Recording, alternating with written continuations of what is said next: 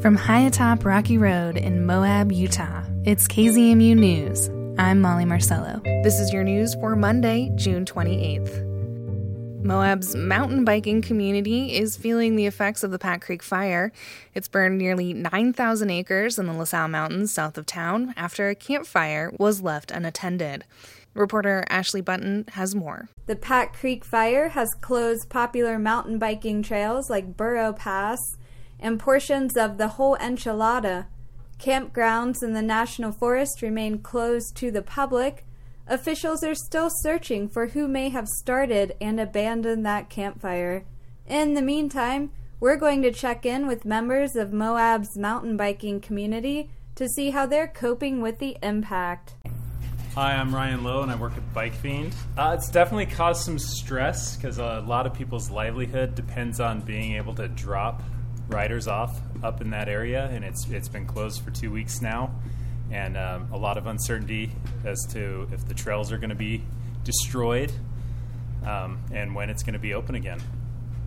What are you telling people now who want to go mountain biking in the mountains? It's pretty popular, right?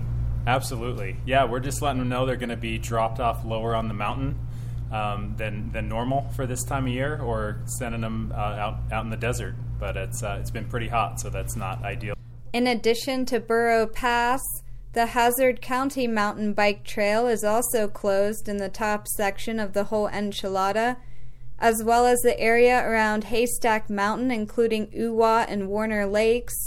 Ryan says some roads have been closed, causing problems for the lower sections of the whole Enchilada. For KZMU News in Moab, I'm Ashley Bunton. This story was made possible through a grant from the Grand County Office of Economic Development. Since the early days of the Pat Creek fire, managers have said containment and suppression efforts will take a long time. Rachel Wooten is on the local interagency Type 3 team that's taken over leadership of fire response since Friday. She still wants the public to prepare for continued closures, but does have some good news. Over the weekend, crews got the fire's containment to 80%. And their work is now coinciding with a multidisciplinary analysis of the burn scar. We speak with Wooten for more.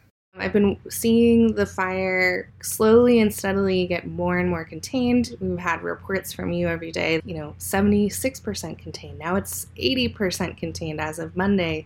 So tell us how fire crews have been able to do this over the last several days. Yeah, so the fire crews have been, continuing to work on the fire, and basically, the places that they're in now, they're just working through the kind of remaining part that is outside of their containment line. They have been, not only doing that, but also patrolling for hot spots and making sure that they're doing rehabilitation, but in places that we can do that now. They're feeling pretty confident about the fire. They've had the weather has been really helpful, right? So kind of the cooler temperatures and the higher humidity really did help them out the last couple of days.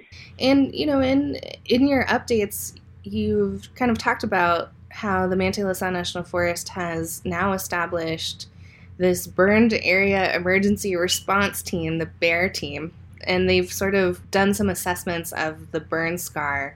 Can you tell us about this effort? What is this? Yeah, so the team is an interagency team, multidisciplinary too. So you have scientists with a lot of different disciplines who are working to analyze the impact of the fire. And, ultimately they'll work on some recommendations for the National Forest lands and kind of help them, decide what the next steps are. But they've been out in the field the last few days doing analyses and, taking samples, things like that. And now they're working on a report of sorts to help share their findings and help inform that effort. That's really neat. So it sounds like the team includes hydrologists, geologists, soil scientists, road engineers, botanists, all sorts of people with different specialties. And it's my understanding they're sort of creating, not only surveys, but kind of identifying any threats to like human life or, the natural resources. Yeah, and their focus is the National Forest lands, but certainly I think the findings in their analysis will be of interest to other folks too, who either recreate, use the national forest, and people in the surrounding area too. Yeah, speaking of recreation, I think it's worth it to note that there are popular hiking and biking trails still closed. Can you mention that? Yeah, so the Forest Service does still have a closure for a lot of the recreation sites in that area. So not only the Geyser Pass and Uau Lake, like those roads, but actually the Warner Lake campgrounds and the Uau Lake campgrounds remain closed. There are also some biking trails, like part of the whole Enchilada and a few other areas that still remain closed. And so what I ask people to do is take a look at utahfireinfo.gov to visit the closure map. Also, you can also find it on our social media, and that's a great way for folks to look to see, the area you want to visit, is it open? Because there's, quite a few places. But, of course, managers are still, they want people to be able to access when it's safe. The other thing I'll mention is that the fire managers expect this to be a long duration. So, folks should kind of keep that in mind when they're, planning their summer recreation and be cognizant that, the reason that the forest closure remains in effect now for part of the area is for firefighter and public safety. So please do keep that order.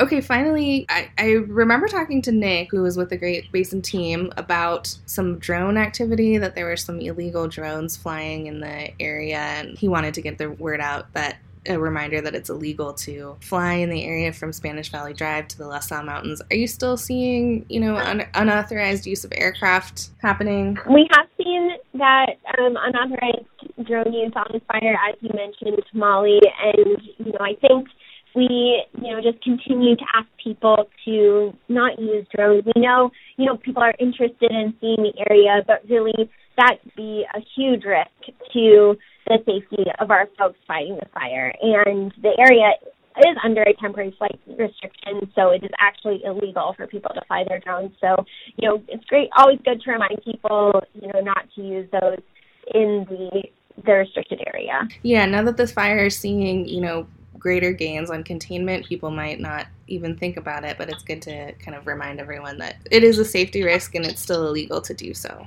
Yeah, thanks, Molly. Anything else you want to mention today, Rachel? I'll just remind folks that we also are under Stage 2 fire restrictions here, so campfires are not allowed, and, we hope that you stay safe out there when you're enjoying your public lands. Rachel Wooten with the Interagency Type 3 team on the Pack Creek Fire. Find the closure order, Stage 2 fire restrictions, and more information in the show notes of today's news on our website and podcast. And that's the KZMU News for Monday, June 28th. Get your community-powered journalism Monday through Friday at noon and 7. You can also find KZMU News anytime online at kzmu.org or wherever you listen to podcasts.